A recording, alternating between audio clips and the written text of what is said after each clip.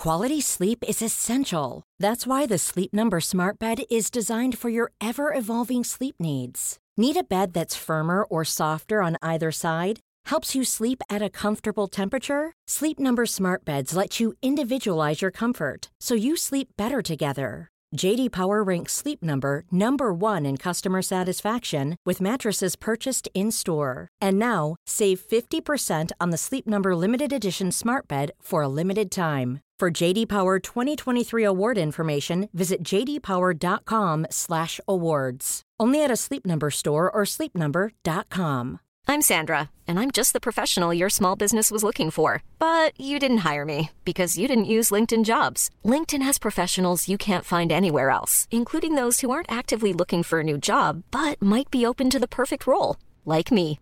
In a given month, over 70% of LinkedIn users don't visit other leading job sites. So if you're not looking on LinkedIn, you'll miss out on great candidates like Sandra. Start hiring professionals like a professional. Post your free job on linkedin.com/people today. Hey everybody, I'm John Cena. Hey, it's professional wrestler Colt Boom Boom Cabana. It's Kyle O'Reilly. Matt Riddle, the King of Rose. Hey, I'm Double J, Jeff Jarrett. I'm Rocky Asuka Romero. Support Wrestle Talk. Support Wrestle Talk, home of Luke Owen. Support Wrestle Talk. Whatever Wrestle Talk is and whoever Luke Owen is, quote the Raven, nevermore. Support Wrestle Talk. Do it, bro. But you really should support Wrestle Talk, and you should follow them and subscribe right now. Ollie told me to say this, so I guess it's okay. Support Ollie. Support Luke. Support Wrestle Talk. Make sure you watch and listen to Wrestle Talk. Or better yet, take just a moment, stop what you're doing, and bask in their glory. Do us all a favor and subscribe. Congratulations, you got here. Now subscribe and support. Thanks. Hello and welcome to the Wrestle Talk podcast. That's going to take some getting used to.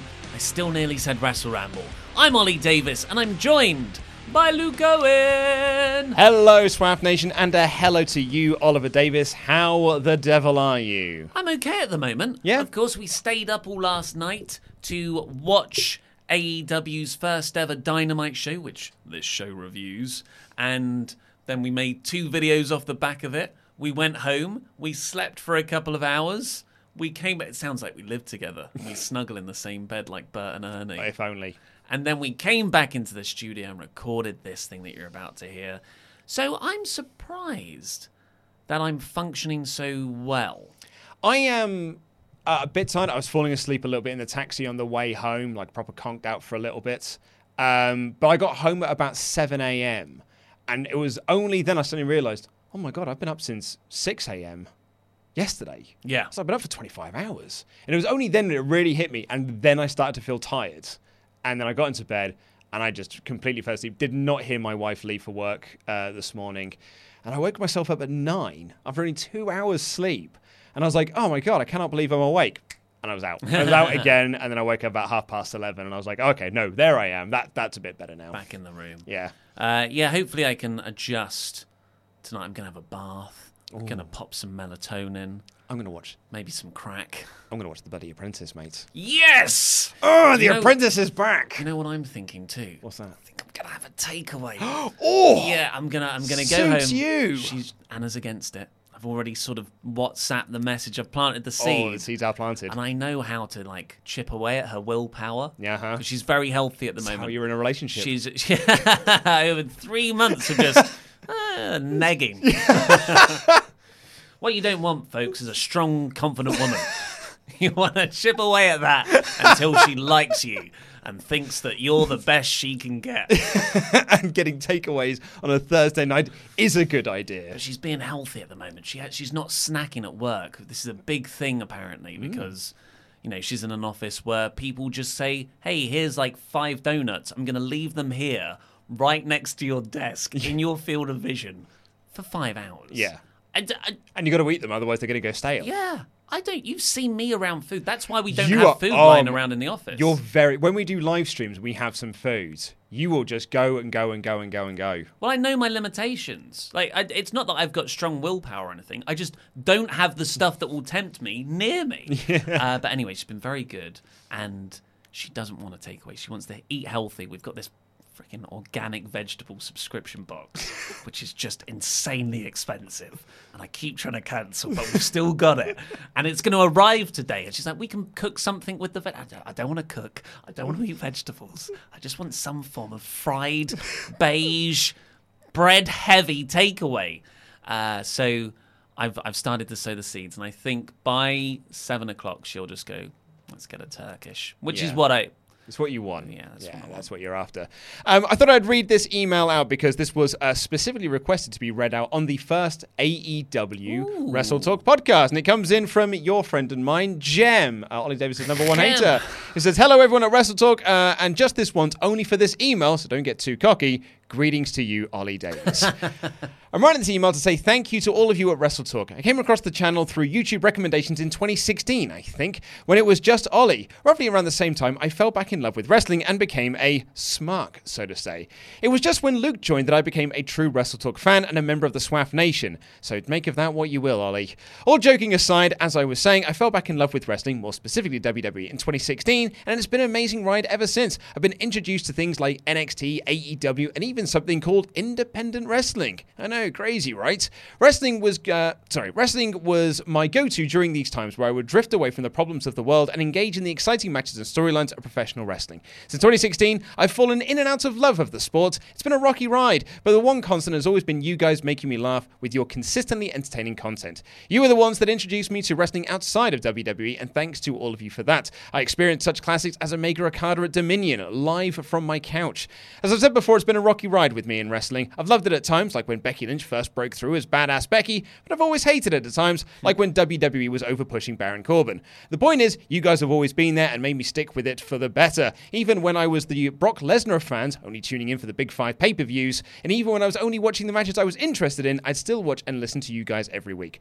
Recently, I had a fallout with a friend whom I considered a brother, and I moved all the way across the world from Turkey to Australia, but you guys always put a smile on my face. Flash forward a few months, me and my friend are back on good terms. Hey. I'm settled here down under, and more importantly, I'm excited for wrestling again. Since NXT debuted on USA, I've been absolutely buzzing about wrestling, and that is all thanks to you guys. I would have quit watching it years ago if it weren't for you two, but now, thanks to you fine lads, I get to enjoy NXT on live TV, AEW debuting on TNT, SmackDown moving to Fox, and so much more. I'm even going to my first WWE live event on the 23rd of September, which is a couple of weeks ago from now, a week before this, where I will hopefully meet some fellow SWAF-dunders or just other wrestling fans in general, as most of my friends aren't into wrestling. And October is going to be a great month for the sport, and I hope it's going to be a good month for the entire SWAF Nation. Stay SWAFed, everyone. Thank you for the consistent consistency. Ollie Davis's number one hater, Jem.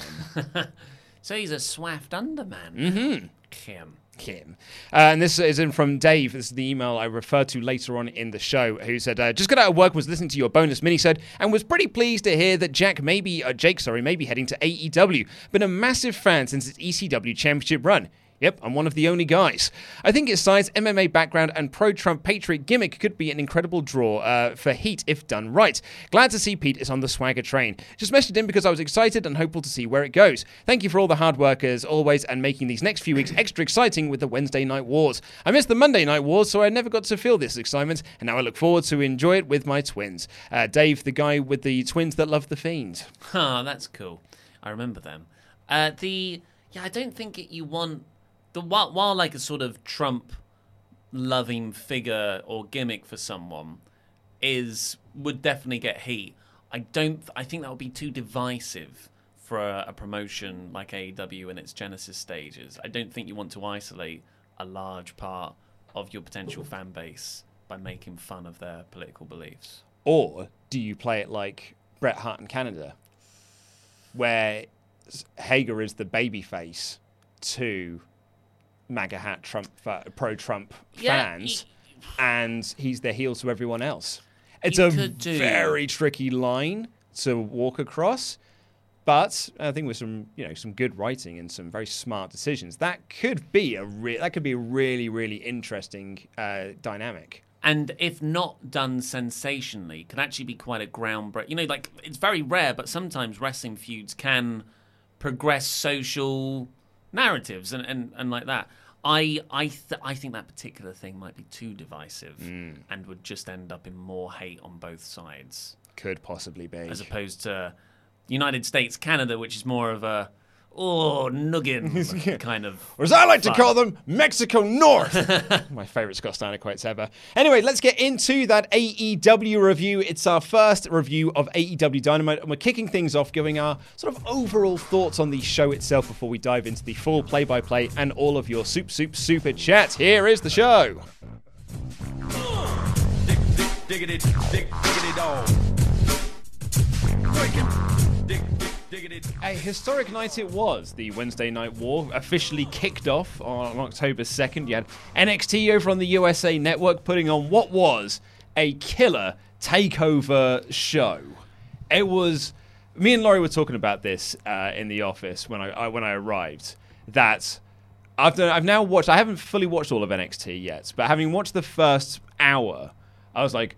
Oh man, this is a company that is at war. This is a company that was like, we are at war and we're pulling out all the stops because we do not want to lose this war. We cannot afford to lose this war.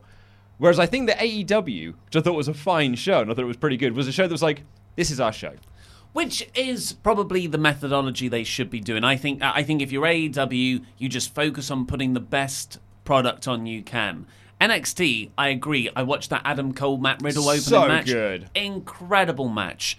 Probably the best in-ring match of the night by quite a long way, actually. Across both shows, 100%. Me personally, for my personal taste, I preferred Cody versus Sammy as sort of an emotional experience. But yeah, in-ring wise, Cole and Riddle was fantastic. I've watched a few of the other clips as well from the show. So you got Ciampa's return. Finn Balor's an NXT guy now. Exactly, yeah, and that's what I mean. It's just like those are like three big things, and it was 3 title matches as well. This was a show that was like, we cannot lose this. Whereas AEW was like, this is what our show is. If you like it, tune in next week if you want. We haven't really told you what's happening, but you can tune in next week if you fancy it. But the problem is, and this is like NXT did all that put on a fantastic show. They did overrun, but I haven't seen the last hour, but apparently the main event overstays its welcome by quite a considerable margin. But then you get that killer Ciampa return at the end. It's in Full Sail. You're in front of less than 1,000 people, really. And it does, like, as fun as those matches are, it isn't a takeover. And it loses that atmosphere that AEW had. When I was watching Riddle Cole, I was loving it, but I was also, and the crowd were really hot, but it was also a small crowd, and that's fine. But then when you put that up against an incredible crowd, 12,000 people in, where was it, the Capital One Arena in Washington, D.C. for AEW. The home of Daniel Bryan. And they were all so hot throughout the night, even when, there were botches and stuff, they still got behind the performers. Like, the difference was very, very stark to me. I saw someone post up on Twitter, it was Trevor Dame, who's a very, very good wrestling, not so much a journalist, but he's like a podcaster and stuff. And he said that watching the two shows, NXT is the one that feels like the actual alternative. Because it's in that sort of smaller, dingy arena, whereas AEW Dynamite feels like Raw and SmackDown. Yeah.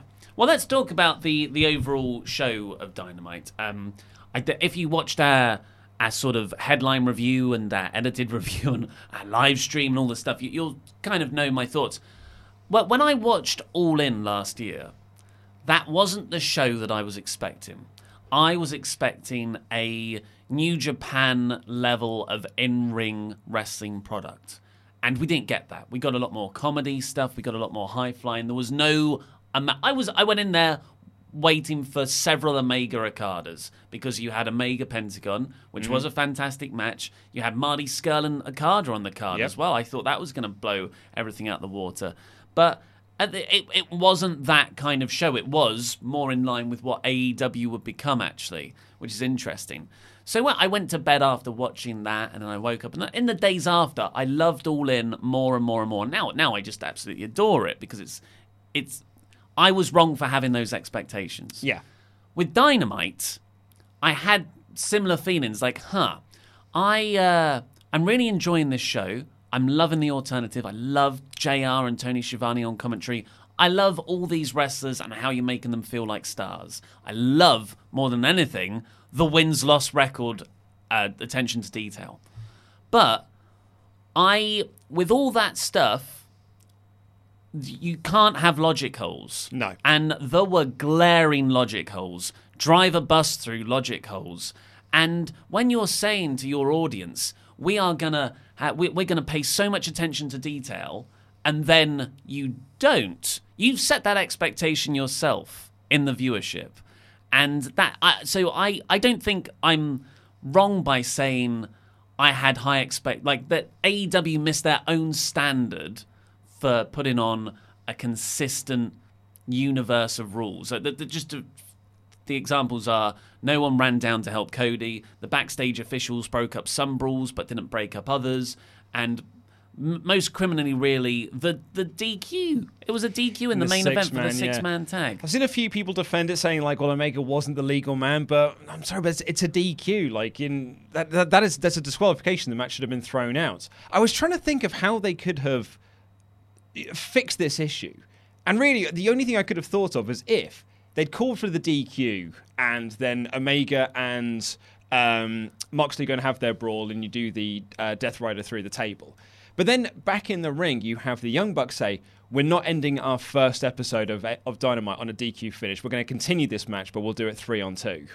And then essentially the match is restarted as a 3-on-2 handicap match. And then you don't have that logic hole. That logic hole was instantly fixed, and that's why the match continues. And the non-DQ and the match continuing for another 10 minutes completely killed the crowd a little bit because they didn't know how to react because, like everyone else watching, they all thought, well, that should have been a DQ.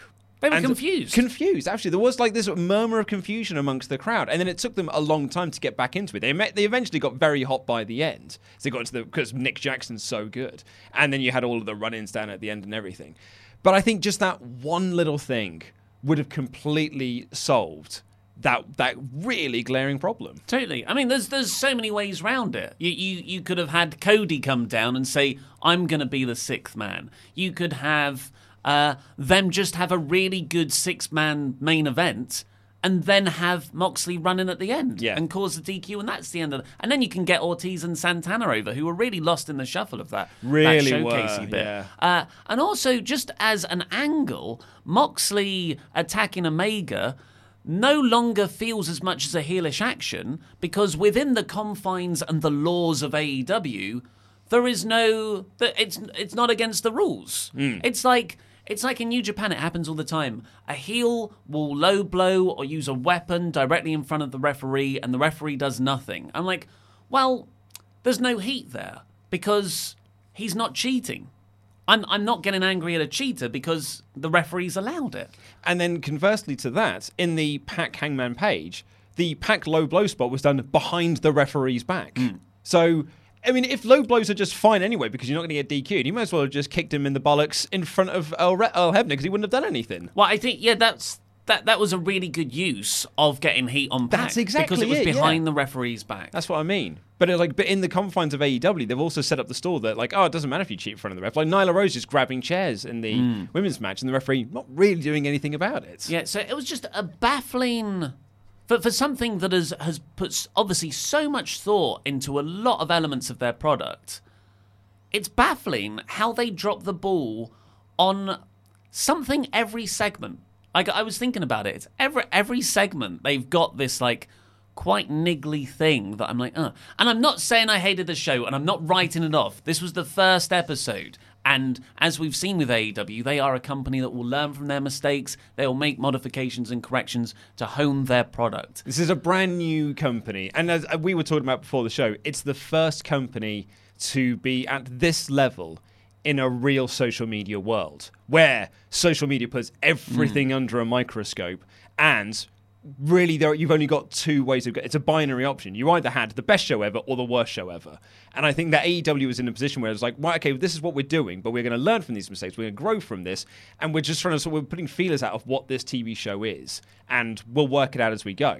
Problem is, you're in a social media world where you can't really afford to be taking that road, because everyone would just be like, you've made loads of botches, not watching next week. Taking that roads. There you go. Yes, I mean, overall, me and Luke gave it a 4 out of 5. I really enjoyed the show. Really did enjoy the show, but it should have been better. By AEW's own standards, it should have been better. Diggity dog.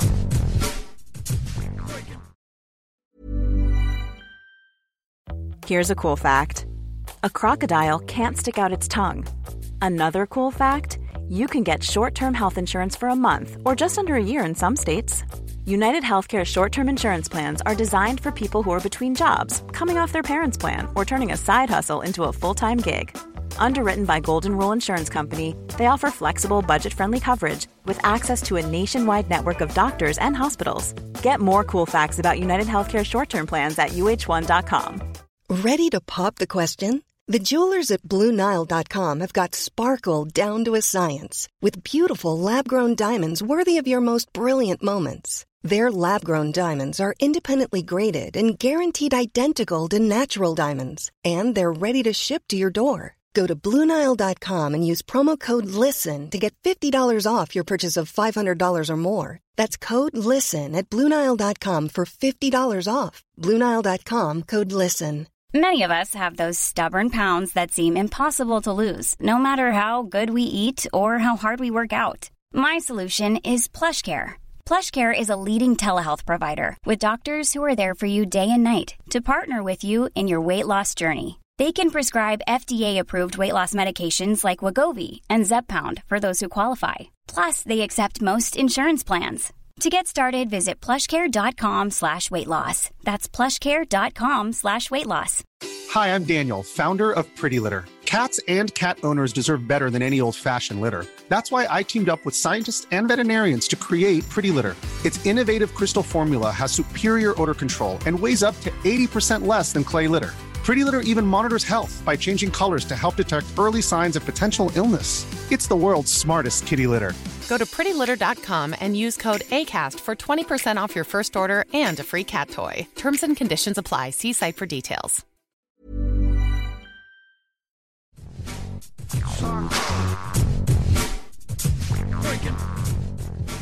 We've got some Patreon Pledgehammer shout-outs to do as well for everyone who's donated $25 a month or more. So thank you very much to Paulie Dangerously Jarman. Yeah, lovely. Do you want to do the next one? What does that say? It says the plug socket rake haddock. Yeah. Woo. The $100 Man, CD Horvath. Whoa, nice.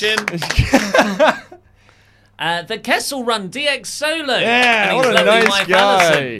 The Mayor of Painesville, Dan. Oh, sorry, Pete isn't doing them. The Rocket Dan Van Sky. Nice. Whoa. Yeah. He's no jackass, Dano. Whoa. The Beast, Brock Taylor. Nice, yes. And, Wrestle Talk's personal ring announcer, Rodrigo Benitez. Hey! And astounding Abdullah Alenzi. Lovely stuff. Thank you ever so much, everyone. Diggity dog. So, we'll start with Jobber JJ, Ollie Davis' #1 fan, said, did AEW do a good enough job to make casual fans come back? I really think we need to get past this casual fan thing. Someone completely changed my mind in a mailbag question we had for the Patreon, which is that idea of... I mean, maybe I'm saying this. Maybe I'm thinking it from the lapsed fan perspective. Trying to find those lapsed fans that went off in their droves in 2001, 2002. I don't think they're ever coming back. I don't think there's anything. I don't think they were attracted to wrestling. I think they were attracted to the counterculture programming that was rife at the time. And then wrestling just stopped being cool, and they all left, and they've never gone back to it. The casual fan thing, to answer your question, though, I don't know if they did. What do you think? I think there was enough freshness there. I think some of the angles are really, really good. I think just Jericho and Moxley and Omega in particular. I think that Moxley and Omega beatdown, but even though I've got my issues with how it was sort of presented as an okay thing to happen by the law, I thought was excellent. And that Moxley Omega beatdown alone would make a casual tune-in next week. Yeah. So, yeah, I kind of rescind the start of my answer to that. I do apologise. Alistair Gammon said, hello from the IOW. Thought AEW was awesome. 4.5 stars. It was a really good show. Really, really enjoyed it. Matt Field said, watched AEW on Fight I think this second part is a bit unfair. Said, as AEW don't care about the UK, which they do. They very much do. It's like their second biggest target after the United States, even more than Canada. It's just that the forces that be haven't been able to get a TV deal in place in time. So, yeah. That's what I'm, again, going back to that whole, it's the first social media age wrestling company where everything is under a microscope. So if you're not live on the UK, it's instantly, they just don't care about UK fans, as opposed to the wider picture of there's so much at play here that you can't get it on live. Deej II said, I was at the show and the crowd was totally electric. Oh, yeah. One of the best things of the whole night, they saved a lot of matches. Like Nyla Rose and Rio, they saved it. Yeah. And they made, it was really down to the crowd about how good that match got at the end. We got a very interesting one from Sam Cropper, who said, I was one of the plants in the VIP area when Moxley put Omega through the table. Wow. Yeah. And he said, I promise that was not gimmicked glass. That was thick, normal glass. Wow. Well, I would expect someone to bleed. When it happened, no one bled. I mean, I think it's very much gimmicked glass. I think you were worked, brother.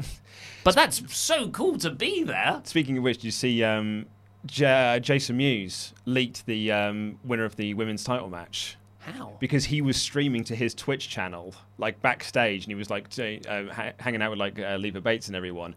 And Riho was doing her photo shoot for the women's title before the match. And then they were like, "Oh my god, is that live?" And he was like, "Yeah, but I don't think anyone saw it." And then quickly turns off. Someone sent it to me this morning. That is so Jay. We'll do one last one for now before we get on with the main show. Just a lovely one from Seth Amphetamines, who just said, 2 rambles every Thursday. Score! Yeah. Even a lovelier, longer time with the boys. A lovely, longer time with more boys. You're going to have all the boys on you on Thursday. All the boys. You're going to be like Dalton Castle. Diggity dog. Open with some really cool opening credits. I'd seen it before. I love those opening credits, yeah. Yeah. So I said my theory is that all the rainbow colours are to promote the diversity and inclusivity of AEW. Which I didn't pick up on. I just thought, they're nice colours. And it's explosions and it's dynamite and it's explosions going off with that and just sort of leaving these sort of cloud smokes because it's very appealing to look at. It's visual, it's aesthetically appeasing. I like to think of them as rainbow farts. I think it's what unicorns do when they eat too much curry.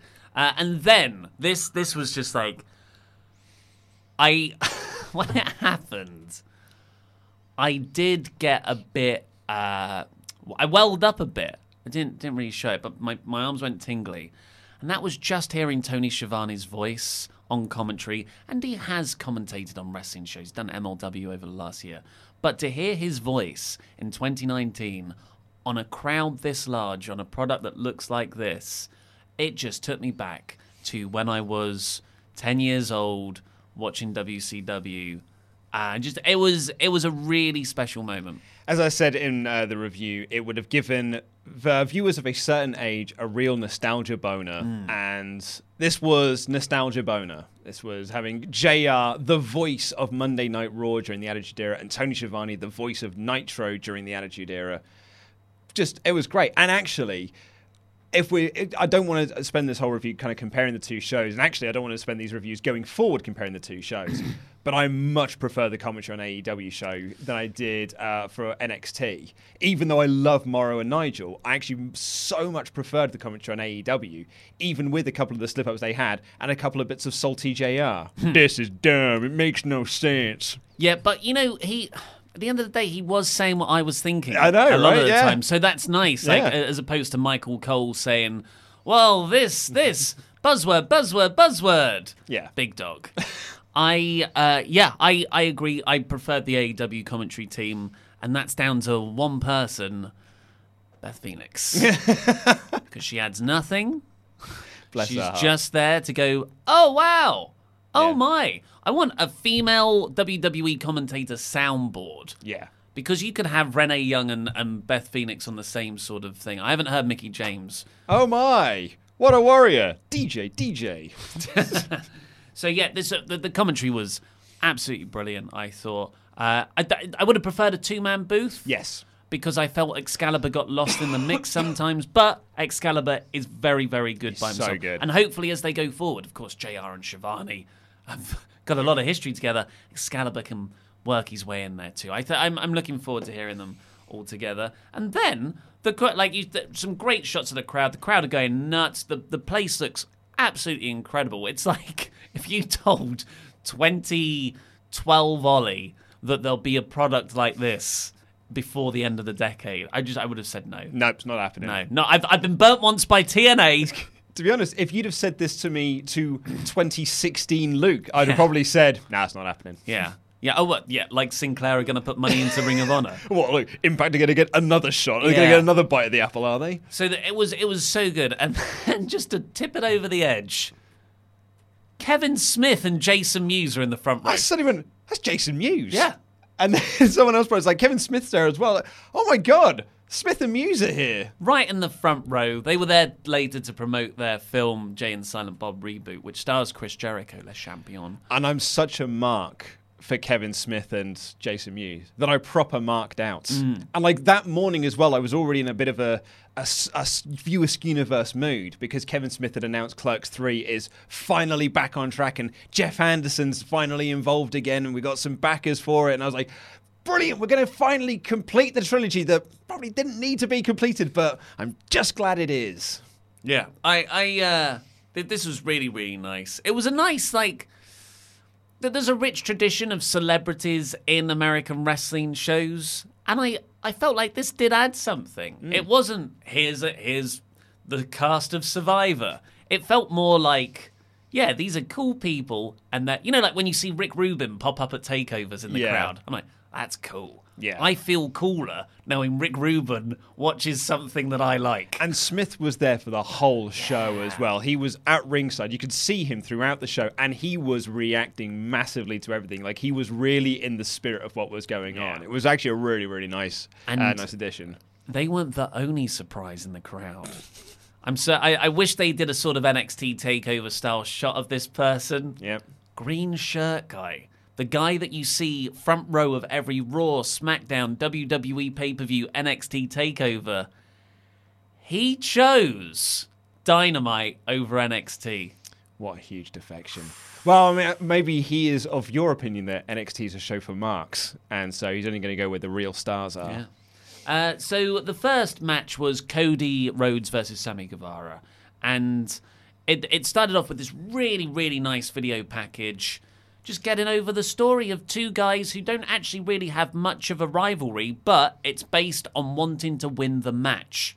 And I thought this was excellent. And it told a very nice story that Sammy is saying of Cody, well, he's got so much on his plate. He is the executive vice president of this company. He's sorting out venues. He's sorting out this. He's sorting out the other. And he's also got Chris Jericho at Full Gear. Yeah. He's looking past me. And I can now use this as an opportunity to make a name for myself on the first episode, in the first match of Dynamite on TNT. I thought it was a really, really nice story. And actually, I thought to myself, and that's one of my other disappointments I had about this show, which I did very much like, I wanted more of this. I almost felt like I wanted every match to kind of have this build, because you said it's very UFC-like. Yeah. And I suddenly thought to myself later in the, this morning, it's amazing that Pac and Paige didn't get one. Or Rio and Nyla Rose. Considering how much history there has been building to those matches, that they didn't get any video packages, I thought was really surprising. Just exactly what you've been doing on the Road 2 series on YouTube. Because those are superb shows. Yeah. And you just need to take those VTs, chop them down a bit more into like a little 2-minute package, play those at the start. And it gets everyone more invested in the characters and the results. Gives every match some stakes. Yeah, really, really good. And then, to carry on the momentum, Cody, Rhodes, and Brandy are the first people out. And it was special. Yeah, it really was. Like, to see him come out, the crowd are just going nuts. Cody's welling up. He's like, when Punk came out at Money in the Bank in 2011 in Chicago, he does his big entrance. He's so into it. And then he just sits down. He's just taking it all in. And the crowd are still going nuts. And then he just stands up again and almost does a second entrance and fires it up. And it's just an insane atmosphere. And that's what was here with that added layer of Dusty.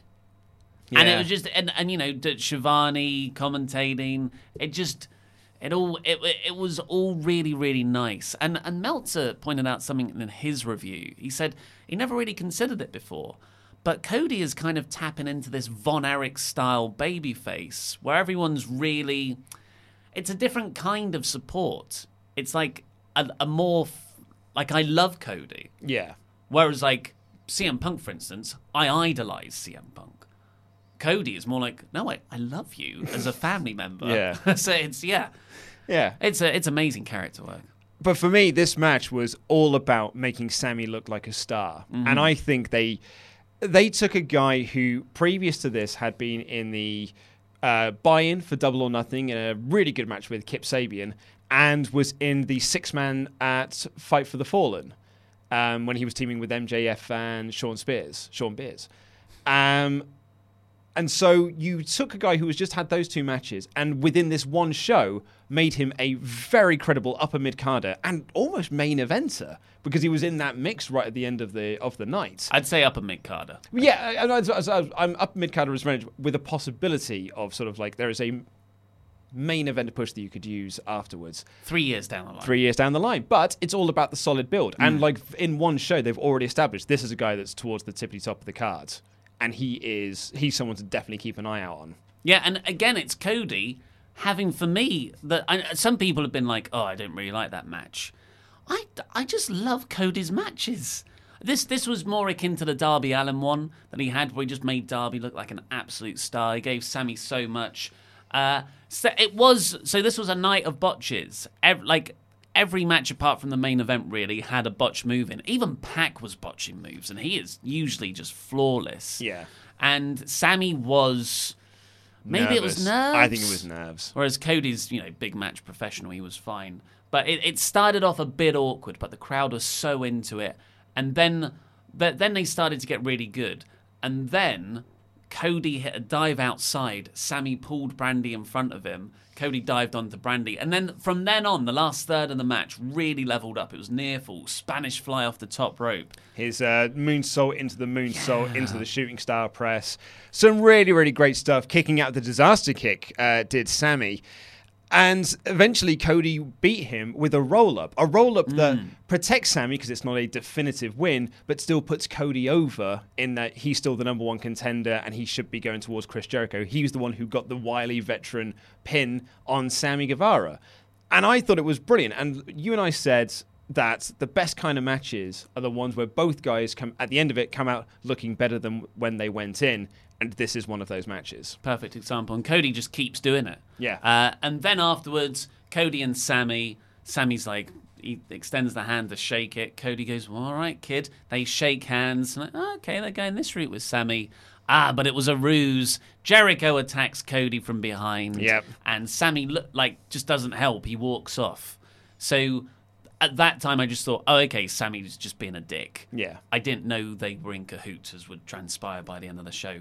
And then Jericho beat up Cody for ages. Long old time, yeah. Which was good. I liked it.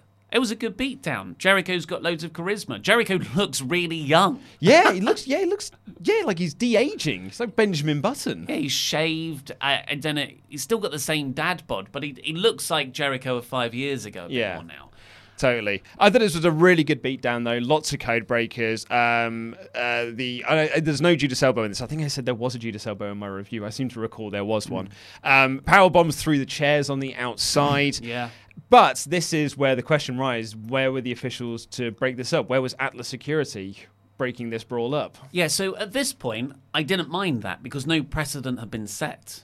It was later on when officials would run in and break up the tiniest scuffle. I was like, well, why didn't you do that at the start of the show? Yeah. So, and then some people said, well, they didn't know. Now they're keeping more of an eye on it. Come on. It was going on for 10 minutes. It's the co-executive vice president and the champion. Yeah. If anything, you should keep those guys apart more than ever. Where's Dean Malenko running down? But what kind of just got me more is that MJF we've been told is Cody's best friend. He was out there for Cody's last match against Shawn Spears, very blood feud match. He's advertised to be in his corner against Jericho. Exactly. And I was like, oh, okay, maybe MJF isn't there at the arena yet. Exactly the same stuff we were talking about with Seth Rollins and Rey Mysterio and Brock Lesnar on Raw this week. But he was there, and he was in the next match. Yeah. So it was Brandon Cutler comes down, and then MJF walks out, does a heel promo. Really good stuff. All really good stuff. But I'm sitting there thinking, why didn't MJF run down to save Cody? It's the confusing, not confusing maybe is a harsh word, but it's the very muddied character they have for MJF, where he is the best friend of the good guy that we all love, but he's also the asshole heel that is MJF, and he's better than you, and you know it. Which is fine. I'm really excited about that. That's a 3-dimensional character for MJF. But you've got to be consistent with it. Well, that's the problem, is that you booked yourselves into a segment where he is in the next match, so you can't have him come down and make the big babyface save and then do the heel promo. But that's the corner you've booked yourself into. It's not even a corner. You don't have to have that match on next. Have that match on as the buffer between the women's title match and the main event. Yeah. You know, put it much later on in the night. Have a few segments backstage with MJF and Cody afterwards. It was bad character work. And we call WWE out for it all the time. And this was the first thing where I was like, oh, I thought AEW weren't going to do that. That's like one of my biggest pet peeves that WWE do. And this is their first episode. What's happening? Yeah, I mean, I'm in agreement with you. Yeah, so and then like these continued throughout the night, unfortunately. I'm not saying it's a write-off. I'm just saying it's. I'm not sitting here going, wow. And even if everything wasn't perfect, it's not just everything. It's not that everything wasn't perfect. It's that some parts were actually quite bad, and I would say this is one of them. But we didn't get any ad breaks for that whole opening match, which was really nice. No, it's because NXT weren't having ad breaks as well. Brandon Cutler versus MJF just had it was more about MJF's heel promo at the start. Yeah, this was basically like a little 3-minute match with MJF tapping out Cutler pretty quickly, pretty definitively. It was there to put over MJF. Yeah. It was also, again, a little bit weird. Cutler had some nice spots. The Fez dive to the outside was really cool. But then he jumps off the top rope to hit some kind of move. Well, no, he climbs up to the top rope, but his knee gives way because he tweaked the knee while doing the dive. And then MJF tapped him out with the armbar, which we thought was a bit weird. But I have gone back and rewatched it. MJF was targeting the arm all throughout the match. Yeah. Like the whole shoulder into the post thing. So the armbar does make some modicum of sense. But it's then weird to do a leg spot as well and make very much reference to the fact that he's tweaked his knee. That's why he can't even get up to the top rope. And then have him win with an armbar. Yeah, it wasn't effective booking for me. Like, either have MJF just win strong with the armbar and don't have, sometimes you've got to beat someone definitively. And if the aim here is to get MJF over, then just have him beat Cutler definitively. Yeah. Don't do this little, my knee, which doesn't actually play into the finish. Unless it was a real injury, I don't know. I thought the in-ring stuff here wasn't that great. But then this is, second match in, and 3 of the 4 men in here have not had the big TV experience. And I wonder if it was just nerves. I think nerves got to people on this night. Then Chris Van Vliet? I've given up. People keep telling me what it is. And when I say it, people keep telling me it's wrong. So I've given up saying this man's name. So he's an excellent interviewer of wrestlers. He's got his own YouTube channel. And he's got a job here with AEW. And he's interviewing at ringside Kevin Smith and Jason Mewes about Jay and Silent Bob reboot and about Chris Jericho being in the movie. Kevin Smith says some stuff. It's just so cool to see these two worlds merge. Yeah, it was really awesome. But then Angelico and Jack Evans come out in their just hideous attire. Their luminous green all over bodysuits. Those are terrible energy drinks that they are. Yeah, and they're just they're esports. I mean, although I laughed at Morris Day and the Time Suck, that really made me laugh. So explain to people why that's funny, because I didn't get it. But they are a featured band of Jay and Silent Bob Strike Back, the 5th movie within the View Askew universe. It's kind of like one of the impetus at the starts when Jay's talking about how Morris Day are great, and one of the kids that they're dealing drugs to says, Morris Day, and the band from Purple Rain, they suck. And that starts a fight between them. And then Morris Day and the Time perform at the end of the movie. And it's meant to be this big, like, oh my God, it's Morris Day and the Time. This is awesome. And Morris Day and the Time are great. So that sort of didn't start anything, but Private Party then walked in with some beers, gave the beers to Smith and Muse. Yep. And then quelled the left. situation. Yeah. Yeah. And I liked Smith pointing out as well that, you know, Angelico and Jack Evans are coming out here running their mouths. You haven't even won a match in AEW yet. And just the fact that they had Kevin Smith say that line was like, oh man, that means Kevin's... I mean, he clearly doesn't. He's just fed that line. But it was like, that means Kevin Smith watches this show week to week. That's great. It was cool. This was fine. It was a nice way to get the guys on the show. I thought the celebrity involvement was really effective. This was good. Yeah. But I would then have a match after this. They had a run of bits now, which really I think should have been spread out more throughout the show. It was like, here's the skit hour. Yeah. Here's the match hour. I schedule it all around a bit. And it goes to this vignette outside the White House of Scorpio Sky doing a really quite good Barack Obama impression. Yeah. And Kaz and Christopher Daniels are the sort of security men, who are also very funny, just doing this all the time. This felt like it was here because Scorpio Sky can do a really good Barack Obama impression. I thought, well, we're in Washington, so we may as well film it. Yeah, and that's fine. Yeah, if he can, that's a good use of those guys.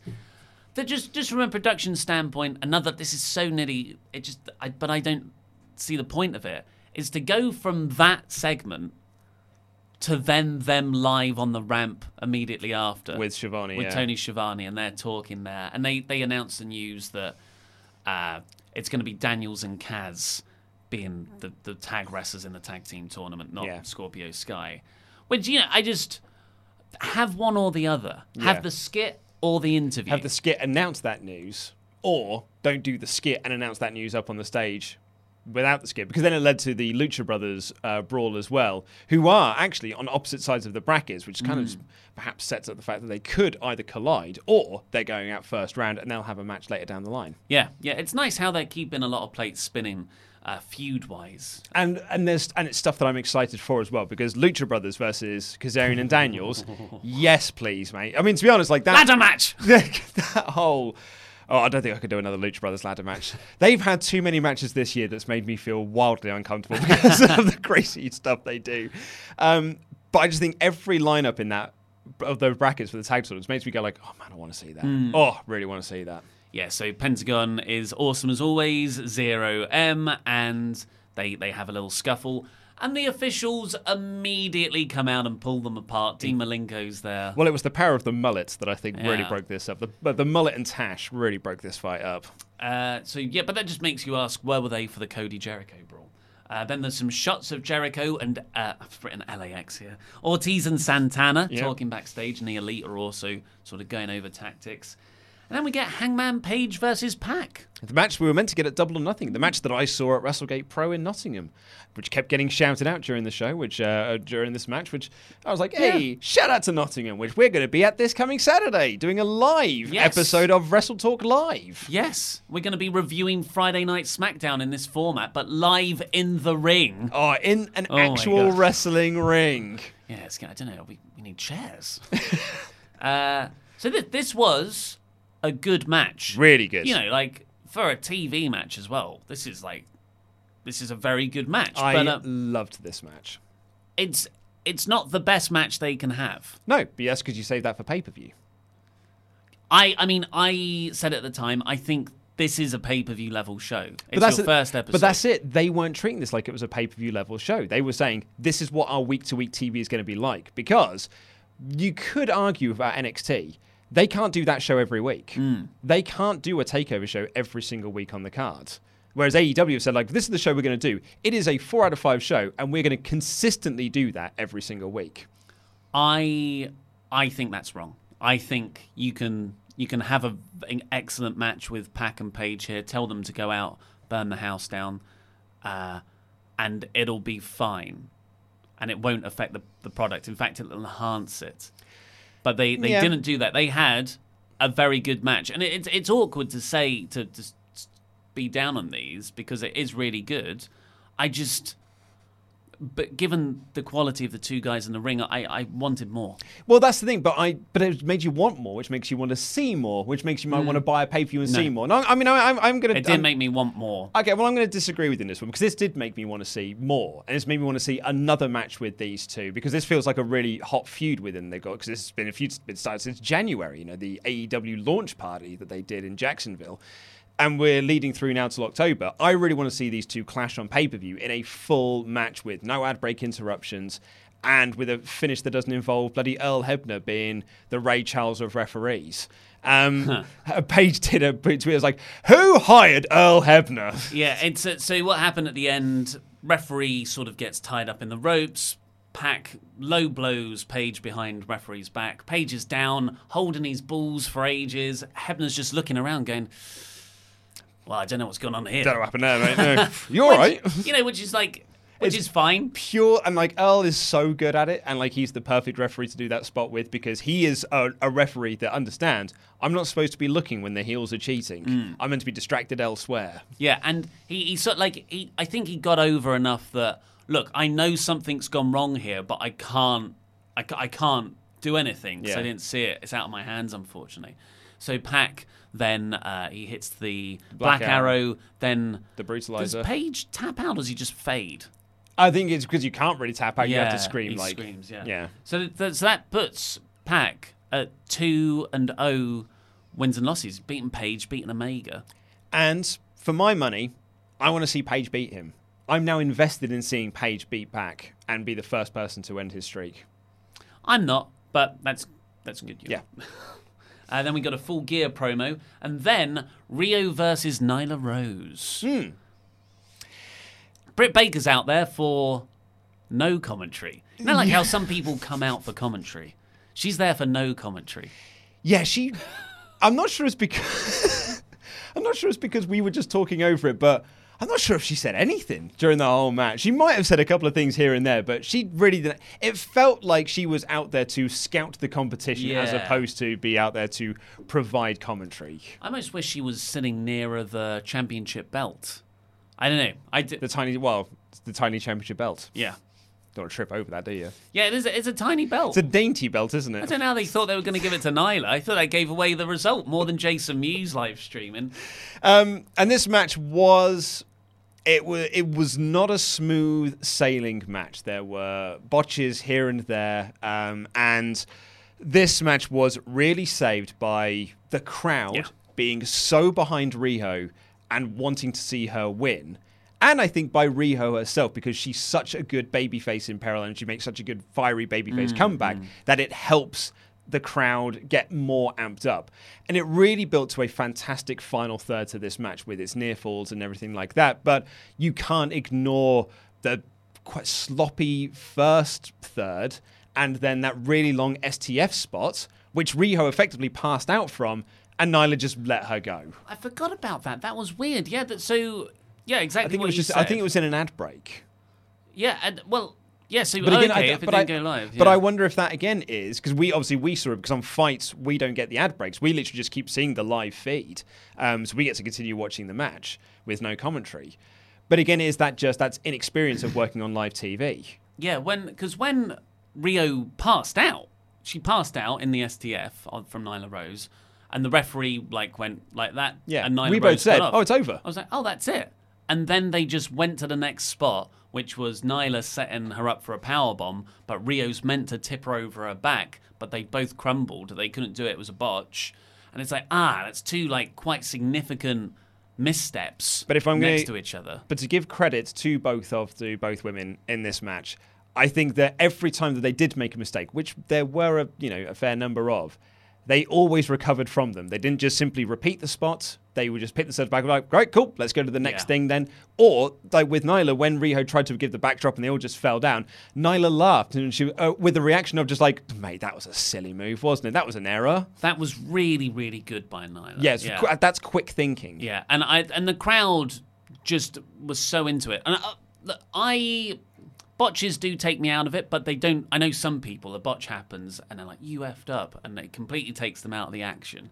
And I don't really mind it that much. I'm like, that's unfortunate. Yeah. Oh, well. What annoyed me more was, as you said earlier, Nyla Rose, this is for the inaugural Women's Championship. She's on top. She's beating Rio round the ring. All of a sudden, she starts getting a chair from under the ring. And the referee's like, no, don't do that, or you'll lose. Yeah. And she'll go, okay. Still tries to hit Rio. Referee takes it off her. Nyla Rose walks around the corner, gets more chairs out. I'm like, but what are you doing? What's your grand plan here? This is bad booking. This doesn't make sense. Yeah. AEW, you're meant to be better than this. Yeah. And it was all a very contrived way to get Nyla to do a very impressive senton off the top rope, off the apron, and Rio moved out of the way and she crashed and burned on the chairs. And again, easily fixed when Justin Roberts was doing the ring announcement when he said there's no time limit and also there's no disqualification. We want a definitive winner. Mm. You know, you have that one line in there and all of a sudden Nyla grabbing chairs, you're like, okay, that makes sense. And then I'm like, oh my God, Nyla in a no DQ match, Rio is screwed. Yeah. Anyway, thanks to the crowd, really, because they were, I don't know why they were so into it. It's because Rio's amazing. It must have worked very well from a live crowd perspective, because I was enjoying it, but they were. Yeah. They were like laughing gas. I want the Kool-Aid. what they were handing out. Maybe it was in those towels they all had, the crowd. Yeah. And the final third was really quite thrilling. And Rio won. Yeah. Really, really enjoyed it. With she like hit a knee V-trigger to the back of Nyla's head, then a double one to the front. It was a really cool finish. Yeah, really, really cool. And then Michael Nakazawa comes down and is like, "Way, well done." He's going to interview her in Japanese, but then Nyla attacks both of them. She tries to lift Nakazawa for the powerbomb, but sort of drops him there. Brilliantly covered up from commentary by JR and Tony Schiavone to cover up why she dropped him down. But she eventually hit the powerbomb on him. They continued to beat down Riho, and Kenny Omega came down to make the save. I really could have done without this, only because we've already had Chris Jericho beating down Cody. We had MJF not letting go of the hold on Brandon Cutler. We had Pac not letting go of the hold on Adam Page. And cheating. And then we had Nyla doing this beatdown as well. I'm like, all right, heel he, I get it. And I said it on the live stream, it took me back to the Baron Corbin mid-card Vortex era of WWE earlier this year on Raw, when it was just heel heat mania running wild, and every match was like, we're going to get that heel heat. And that's how the show finished as well. That's the biggest angle. Absolutely. In which case, if you're going to do that as your big angle, don't do it in your other three matches or your opening match, and save it all for the main event. Speaking of, after saving Rio there, Omega was back out and then came out and did some comedy with the Bucks. Yeah. They had a really cool opening, which was like a Being the Elite Marvel comic book flicker ident for the start. And they came out. It was so cool to see Omega and the Bucks out there. And I'm so into them as an act. And then out comes Jericho, Ortiz and Santana. I'm like, oh, God. So ready for this. I cannot wait for this match. 6-man tag. And it goes about 3 minutes. And a great 3 minutes as well. I was really... Because Kenny's great. Jericho did some great heel work where he tagged in and it looked like him and Omega were going to lock up, but then he just tagged right out. You could see it coming a mile away, but it still worked. And then incredible Young Bucks dives to the outside. Kenny's in the ring. Boom, boom, boom, boom, boom. He's setting up for the Terminator. I think someone missed their cue. It took a while. Everyone actually getting into the ring as a surprise took a while, I'd say. They need to figure out how long it takes to run to the ring. And in a great piece of camera work, Omega's there looking at the camera, and then Moxley appears behind him. It was cinematic. It was really cool. And that's right. That's got to be Kenny's doing that. That's totally. so within the way he thinks about wrestling visuals. And then they had the brawl, which did not end the match in a DQ. They brawled through the ring. Kenny hit him with the mop, so the cleaner, John Moxley, and they did the Death Rider through the glass table in the VIP area. It was an excellent beatdown. Really liked it. But that was the end of that. You know, then it carried on. I'm like, I was really enjoying the 6-man, and I was really excited for that 6-man as well. And now it's not like, oh, don't give the really good stuff away on TV when you can build to a pay-per-view, because this is a 6-man. That's what you do give away on TV, and you don't give away those singles matches that you traditionally build to on pay-per-view. So I was just like a bit, you've subverted my expectations in the wrong way now. Yeah, and then they continued having the match, and it was just Santana and Ortiz and Jericho beating down the Young Bucks. But because of the way the match was structured, it didn't allow Ortiz and Santana to show off what they can do. And they're such a great tag team that it wasn't the strongest in-ring debut for them in AEW. And then Jericho picked up the win with the Judas Elbow. Yeah, after an excellent Nick Jackson hot tag. We joked in the live stream that every match up until this point had featured some form of a botch, apart from this main event. There could have been 10 botches in this Nick Jackson hot tag, but he's so quick and he's so fast, I wouldn't have spotted them. He's incredible. He's amazing. So Jericho wins, and then the heels continue to beat down the Bucks. Moxley and Omega are just wiped out, by the way. They don't factor into anything. And then Cody runs down to get his revenge on Jericho from the start of the night. And then Sammy Guevara runs down. Cody turns round, low blow straight onto Cody. Yep. And then you're like, oh, okay, so there's no officials for this one? I'm like, so no one's going to break this one up? So, but the bell was ringing. That was fun. Yep, and then Dustin runs down to make the save to a huge pop. Oh, my God. The crowd went mad for him. They reacted like it was Dusty Rhodes himself coming down. Oh, Punk is returned. But it isn't. It was Dustin, and he clears house really effectively. Yeah. He's standing tall. And then Jack Swagger turns up. Jake Hager. Yep. He Jake shows up. Hager. And yeah, we talked about this on the highlights, lowlights, midlights video, that he was part of that forever mid-card era of WWE. And I don't know if he's done enough on the outside of that to not really get rid of that mid-card stink.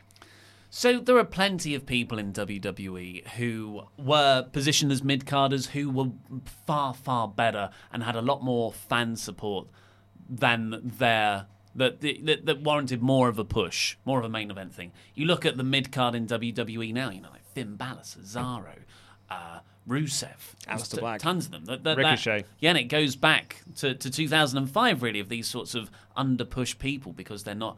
WWE, for whatever reason, don't see any value in them, or not as much as we do. And AEW is kind of a company that's founded himself on recognizing the potential there. Cody Rhodes, Sean Spears. Moxley. Well, Moxley was a main eventer, though. But he had his one main event run, and then after that you were like, you are the person who fused with Seth. Yeah, but we're going to put you in comedy stuff. Comparing Ambrose to Cody, and you can see there's a difference there. And they've made Cody and Ty work very, very well. But I always thought, Cody, you're amazing. I love the mustache. I love the beautiful gimmick, the stuff with Damian Sandow, and Ty Dillinger, one of the most over people in the company at one point. He had a load of stuff going for him. I never thought that about Jack Swagger, and maybe that's just me. And that's really all I can talk about as a perspective. But I felt like this was a very TNA move, and I mean that badly.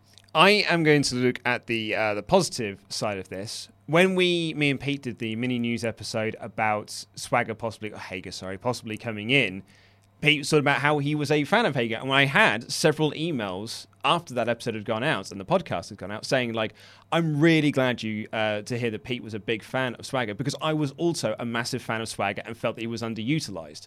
So perhaps I'm also looking at it from that perspective of just like, there are people who wanted to see Swagger do more, but there are also people like you and I that just saw him as the forever mid-carder that he was.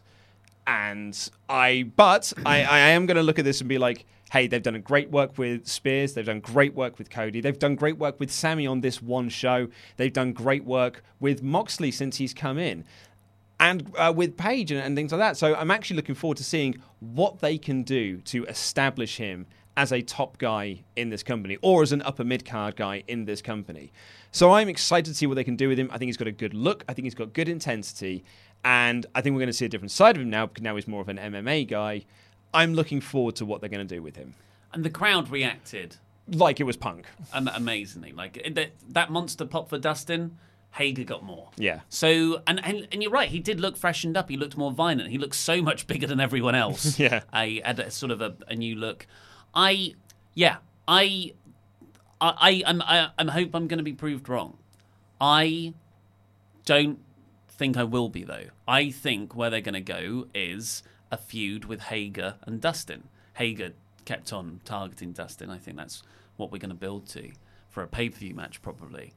And essentially a Jack Swagger Goldust match in 2019. That's 2008 mid-card WWE. I was going to say, that's an episode of Raw. Actually, that's an episode of ECW in 2008. And it doesn't thrill me with excitement. And I need to keep calling him Hager. The last visuals, because the camera was all over him, kept showing his face. He was meant to stare menacingly into the camera, and he did. But he also looked around the ring for cues, and that just... Moxley wouldn't do that. When Moxley arrived, he was fully in his character. He wasn't thinking about other things because he was there. But Hager, he was sort of like looking around, and it's little things, but it just implies to me that he's not the performer that they need. And it's just I do think you want to limit the amount of mid-card WWE guys you suddenly bring to your company and then push. All I'm saying is, do not expect your Tony Khan check to clear this month. Oh, well, yeah, right. But overall, I did really like the show. Doesn't sound like you did. The start of the show, I think you can go back to the first hour, really. I loved it. The first hour was so good. But then I was just slowly chipped away when I realised this isn't the product I thought they were going to put on a logical product, and they haven't done that. That was a real shame, yeah. And I also thought, I'm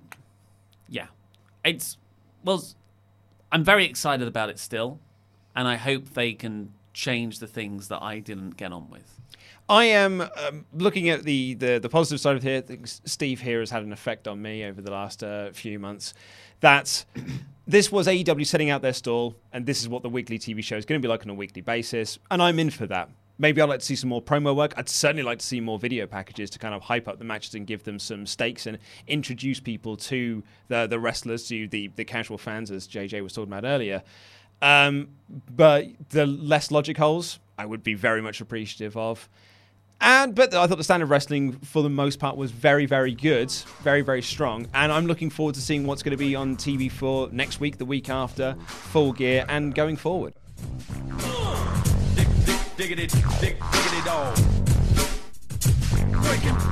Well, let's see what you guys thought on the Super Chats. So we'll start off with the ones about AEW brackets general. Clifford Miller said, I gave the show a B- to a B, told my friend, and he told me I need to go back to bland WWE. Thought AEW set the bar and can only improve from there. Yeah, that's it. If this is what an average show looks like, then you can only go upwards from here. Whereas, as I said, like with NXT, you've set out like we're going to do takeovers every single week. As soon as you don't deliver those takeover shows, people will be like, well, what happened? I'm of the opinion you want to start with a bang. So I've got the opposite viewpoint of that. Like a Dynamite. James Krause says, Jay and Silent Bob to AEW confirmed. Yeah. Please have a match. That'd be amazing. Rich Hardisti said, I loved how the camera work harkened back to the WCW style. Yeah, it did feel like a WCW show. Yeah. With logic holes and all. Beth BC says, so not a perfect show, but I will watch next week. People need to realize one TV show series premiere. It's the first TV show series premiere. I'll be back next week. Yeah, I'm in agreement with that. Yeah, I get that as an argument, and I do agree with that. But at the same time, it is your season premiere. It is the first episode, which is why it should be, the best it possibly can be. And to that point, there's been a lot of talk. I found it very interesting looking at the chatter about it this morning, that AEW was far surpassing NXT in terms of Twitter trends, which obviously that doesn't translate to TV ratings or... so none of this is like this translate to TV ratings, but it's a very interesting metric to look at. Not only did it far surpass them on Twitter, PlayStation View numbers were huge. The Google searches for AEW Dynamite were so far and away above what NXT was doing, it wasn't even close. Like, it wasn't like, there's a couple of 20,000 in there. No, this was like far and away bigger. To the point where people are now wondering whether AEW is going to beat NXT in the ratings quite substantially. And it's out later today. It's out later today, but if this is the show you presented, is that audience going to be sticking around for next week's show and the week after? Yeah. Matthew Shields said, I enjoyed this 10 times more than Raw and SmackDown. I enjoyed it more than this week's Raw. Yeah, definitely. Garrett Lippy said, was it just me, or was the commercial breaks and timing very off with AEW? Let me know your thoughts. Keep up the consistency. I thought the ad breaks and stuff were all right, actually. Yeah, I thought they were well-timed, actually. Yeah. Alex Jordan said, creative entrances to AEW not confirmed. Yeah. Yeah, they don't have good themes. No. Ziggy Gamma said, in the crowd last night, favourite matches was Cody versus Sammy and Riho winning. We had all of the Kool-Aid. Botches were plenty, but still enjoyed the show. Yeah, that's good. And what an experience that must have been to be there live. Totally.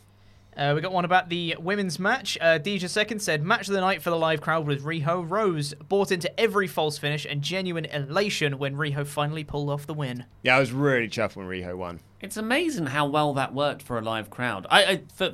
For a TV viewer, I think the Sammy Cody match was terrific.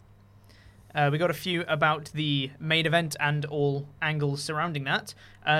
Sam Cropper, who's the guy who came in earlier to say they were the VIP plant, said Kenny was bleeding afterwards. Okay. Promise. Right. Well, maybe. I mean, that's very foolish then. It should have been a gimmick table. Yeah. You shouldn't be putting people at that angle through glass when you can have the exact same visual effect and make it safe. Yeah, exactly. It's the gimmick chair all over again.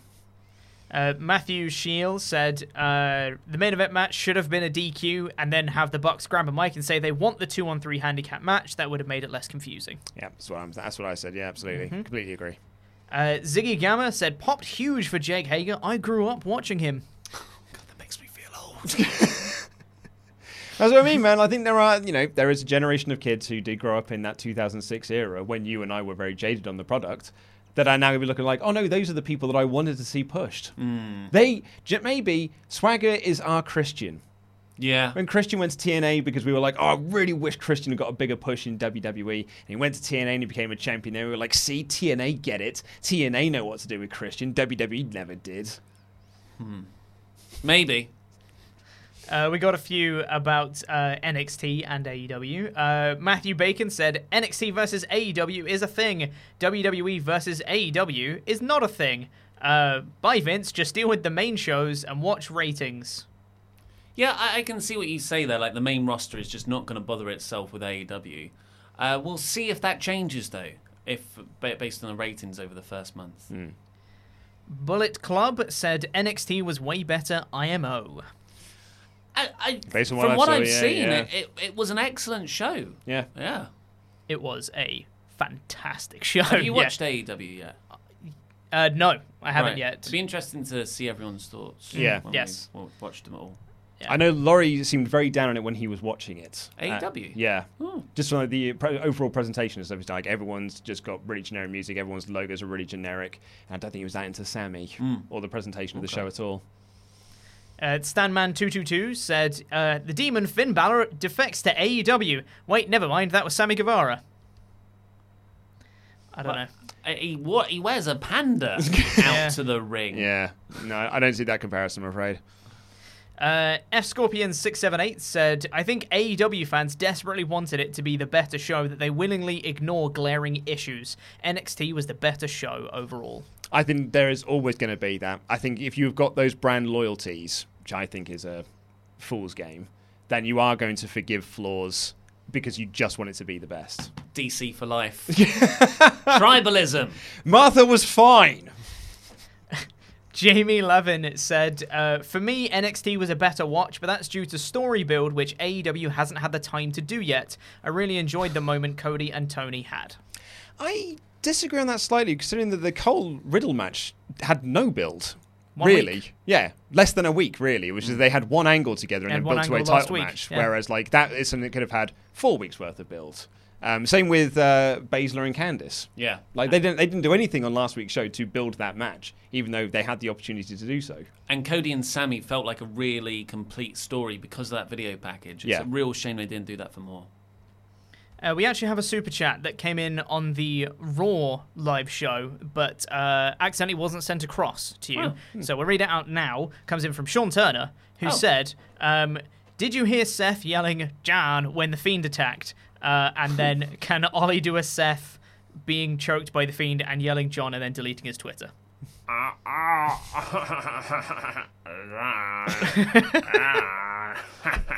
I really wish you wouldn't look at me when you did it.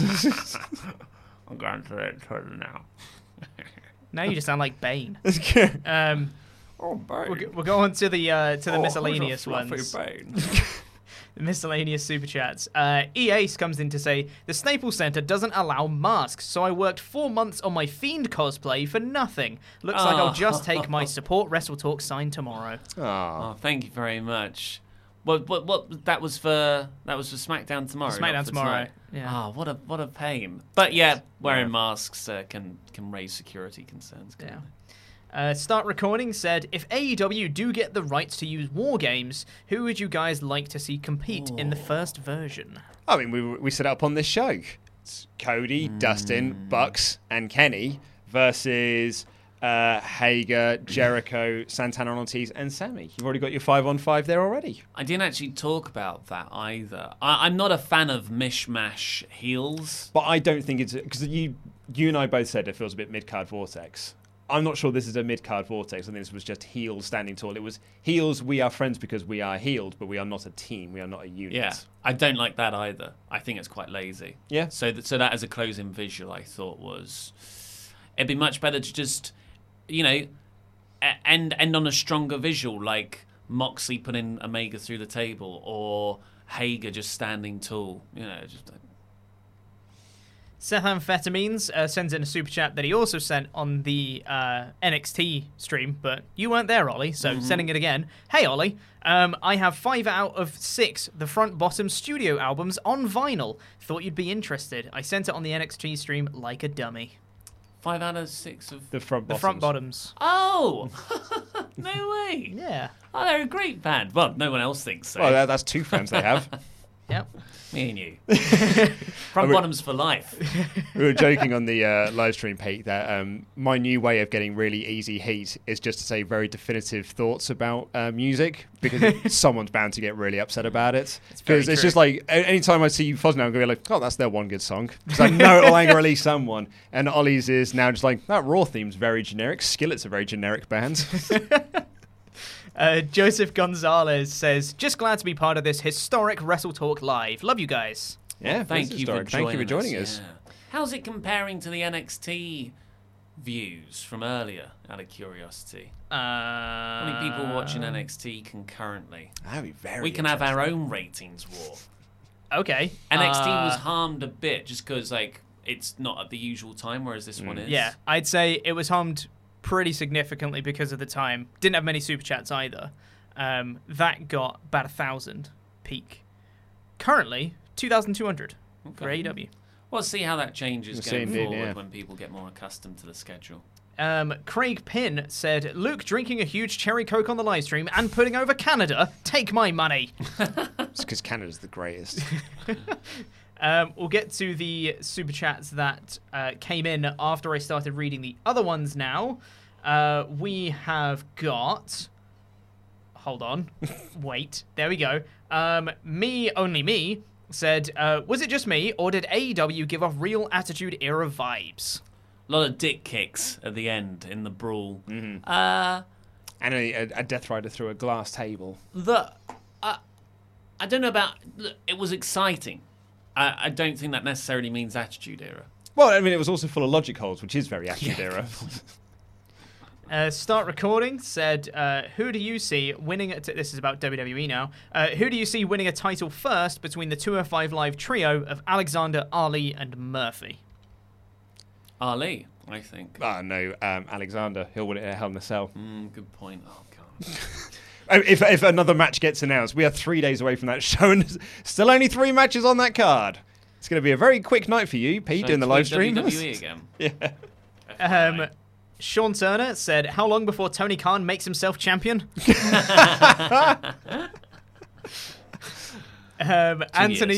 Anthony Rodriguez says, to be honest, I really think this episode lacked storytelling. I think it's with that big beat down at the end to say that it lacked storytelling, it's a bit harsh. I think it's more you just didn't like the stories. Yeah. Which I can, I empathise with. Jerry the Hero comes in to say, hey, Ollie, thanks for the heart on my comments. Anyway, can you guys review on... what? I can't read this. That must be bad, sure. because Pete can usually read everything. Yeah. It's quite confusing. I think he's saying, okay, so there's a guy who's just wrestled on an indie show who's also a YouTuber. Full match can be watched on their YouTube channel for free. It's from Funhouse, who's a gaming channel. Oh, yeah. The one that Laurie really likes. Yeah. James Angel, apparently, I think, has just wrestled on an indie show. So they're saying, can you review it? Probably not. But maybe we'll ask them if they want to do a collab. There you go. That's where the money is. I'll make a note. Jose Rivera Valentine said, even though I was brainwashed by WWE back in 06, I still don't get excited for seeing Swagger. Just curiosity, really. Yeah, same. I'm not excited about him as a wrestler, really. Him, and he looks like Biff Tannen. He looks like Biff Tannen, and he's a big Trump supporter, so there's just so much like correlation in there, because Biff Tannen in Back to the Future Part 2 was a big Trump parody. Me Only Me Again said, do you think WWE is trying to go back to 2006 to 2008 by making NXT like ECW and SmackDown on Fridays?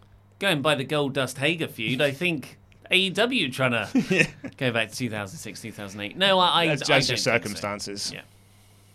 Conman167 said, Canada really is the greatest. Keep up the great work, fellas. It's absolutely true. It's such a beautiful country. It's the SWAFT contingent in Canada there. I would honestly...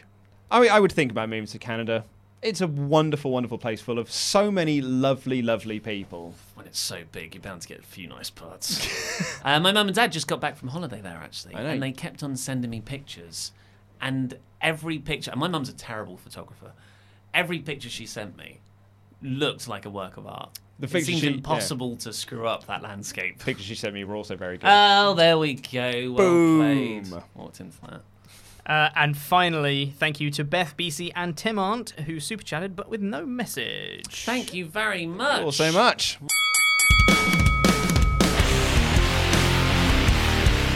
I believe you had a bit of a difficult Uber ride home. Oh, my Lord. Yeah, so we finished up about 10 to 6, hopped in the Uber, and the Uber driver said to me, whoa, it takes 21 minutes to get to yours. I was like, yeah, that makes sense. It usually takes half an hour in traffic from here, and there's no traffic, so 21 minutes sounds about right. And he went, I thought it was 10 minutes away. I said, no, it's not. It's Walthamstow. It's going to be around 21 minutes away at this time in the morning. And he proceeded to drive there, trying to get as close to that 10-minute time as possible. That's nuts. I have never rated an Uber driver anything less than 5 stars. Because why would you? It's like giving a podcast on iTunes less than 5 stars. But this guy was so reckless. I was white-knuckling in the back. He ran 3 red lights. He was driving on the wrong side of the road. He was overtaking on corners when you can't see. Oh, mate, that's ludicrous. And, like, there was very few people on the road, but still. Still reckless driving. Ugh. And it was just, I get motion sick playing frickin' Mario Kart on the SNES. I think I was in the back of this. The only time I've ever really badly rated an Uber driver, because like you, I'm just like, yeah, it's 5 stars, they've all done a fine job. And actually, most of the ones that take me back home after our late night live streams, I tend to, because I fall asleep in the back of their car, so I think it's just polite for me to give them a nice review, because I slept in the back of your car, mate. You effectively gave me a bed for an hour. But when my wife and I got a taxi to Heathrow Airport, I can't remember where we were going. Well, I mean, apart from Heathrow Airport, our taxi driver, I'm convinced, was falling asleep at the wheel. And because we were on the M25, and I could just feel him veering every now and again, and then just quickly jump back into his lane again. And my wife was crapping her pants, because she's a bit of a nervous passenger at times anyway, but particularly with a reckless driver. And I was like, mate, you are not fit to be driving. You said that to him? I mean, I did in my feedback. Oh, yeah. I didn't say it to his face. Oh, I sent him a strongly worded letter, of course. Well, I'm British, and did not leave him a tip either. And ever since then, we've only ever used Addison Lee if we're going to do airport transfers. Have you? Well, that's very fancy of you. Very spenny, as the kids might say. Spenny? You never heard of spenny? Absolutely not. I'm 33 years old. Mate, that's far too spenny. Whoa, not doing that. It's spenny. That is one of the dumbest things I've ever heard. It's expensive. If you haven't figured it out. It's also about the same syllables. That's well, doesn't Ray Holt say that? Yeah, where it says BRB. BRB. It's be right back. It's the same number of syllables. That's a good point. That's a good point. Yep. So here is the Urban Dictionary definition of spenny. Pronounced spenny, means pricey, short for expensive. Here's an example. Sure, I like that place, but it's kind of spenny. I would say that only pricks say that. You calling my lady partner a prick? She doesn't say that I think word. she says it to annoy me. But no, that's fine then. I think using she's it trolling. ironically. I think she's trolling as well. But then I was out with her and her friends, and I joked, "Oh, let's not go there. It looks well spenny."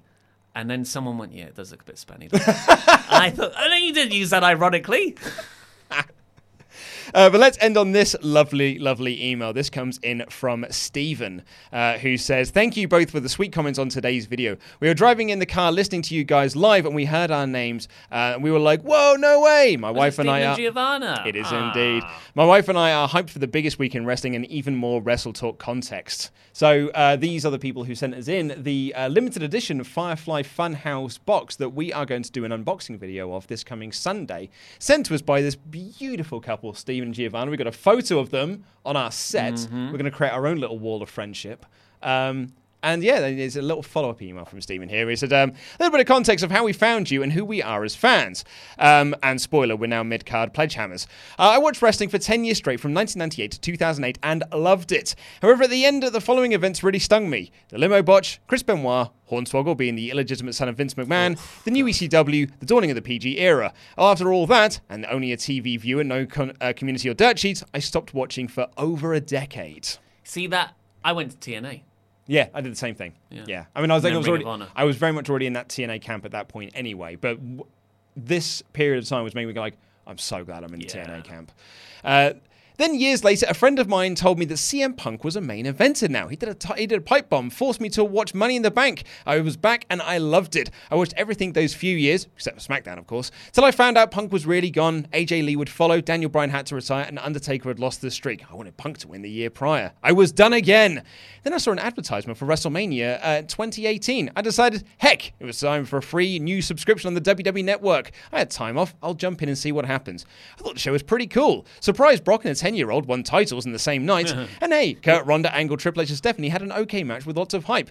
But in this time of my life, I had no one to talk to about the show. My wife thought it was okay, but wasn't into it yet, and all of my friends stopped watching in 2014. More brackets. They are excited for AEW, though they want CM Punk to do something this week. Oh, sorry to hear about that. That's not a thing, mate. Please. Maybe on SmackDown. Maybe on SmackDown. So after WrestleMania 2018, I literally went on YouTube and looked for a review of the show to see what the internet community thought.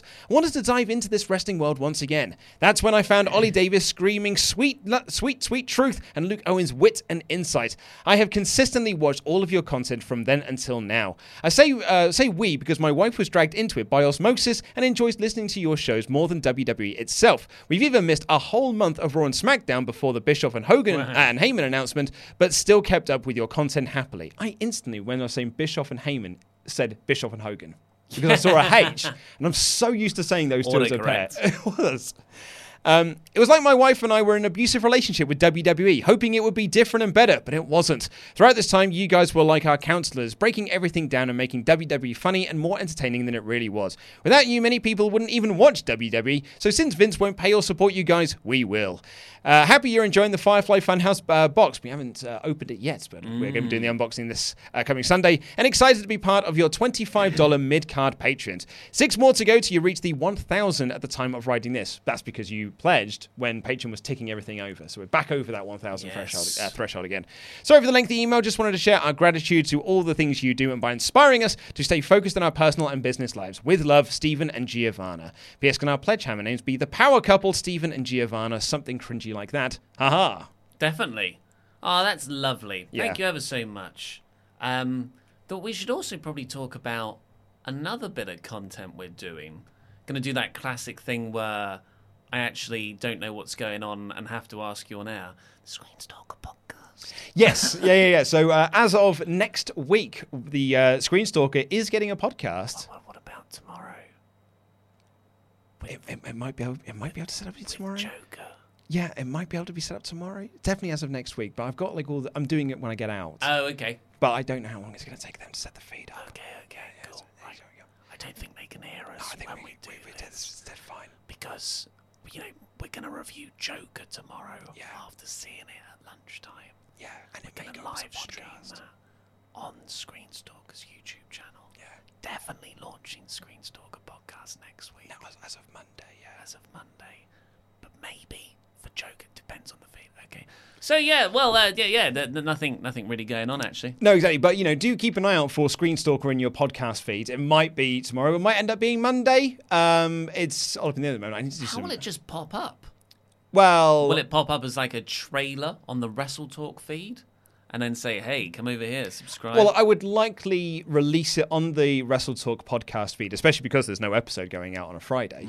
To be like, and you can listen to that and future episodes over on Screenstalker. Nice. I learned that trick from Talking Simpsons. When they launched their What a Cartoon podcast, they released the first episode in their Talking Simpsons feed where they've got thousands of subscribers and said, hey, we've just launched this new podcast. When you go and take a listen to that as well. Very clever lads. That's why they get a lot of money on Patreon. And that is all we have got time for on this edition of the Wrestle Talk podcast. Thank you ever so much for listening. What's the schedule looking like? So, Joker review will be out tomorrow on the Wrestle Talk feed and possibly on a Screenstalker feed as well. Then on Saturday, you're going to have the highlights, midlights, and lowlights of SmackDown's debut on Fox with Laurie and Pete. Then you're going to have me and Ollie do a full breakdown of the show live from Nottingham inside a wrestling ring. So that the audio quality will sound different. Yes, it will sound different, but we're hoping that it should be fine. So that will be the SmackDown review. Then on Sunday/Monday, you will get the Hell in a Cell highlights, lowlights, and midlights from Laurie and Pete. Cool, blimey. And then on Monday, you're going to get the full Hell in a Cell review from myself and Ollie, and the launch of the Screenstalker podcast. Holy moly. Holy moly. And then it's Raw, NXT, AEW, and... So I suppose we should probably say now, no predictions video this week because... Oh, crap. Well, they've only announced 3 matches, so how do we even do a predictions video? That's a very good point. If you're one of our Patreon Pledge Hammers, the form is up there available. There are only 3 matches on there and the bonus question, and Andy's just going to have some add matches if they get announced. Or is it just going to be those 3 advertised matches and then the rest of it will just be filler that they just do on the night? Yeah, that's very Paul Heyman way of booking a pay-per-view. That's actually such a good point. That is a total Paul Heyman way of doing an ECW show, yeah. Maybe this is the way they're doing it now. It's like, why build 8 matches when we can just build 3? I think it's because they've had a very loaded week. Yeah, and totally. They've just spent it all. So that is how your schedule is looking like for the next week or so. Take care. I love you. Goodbye.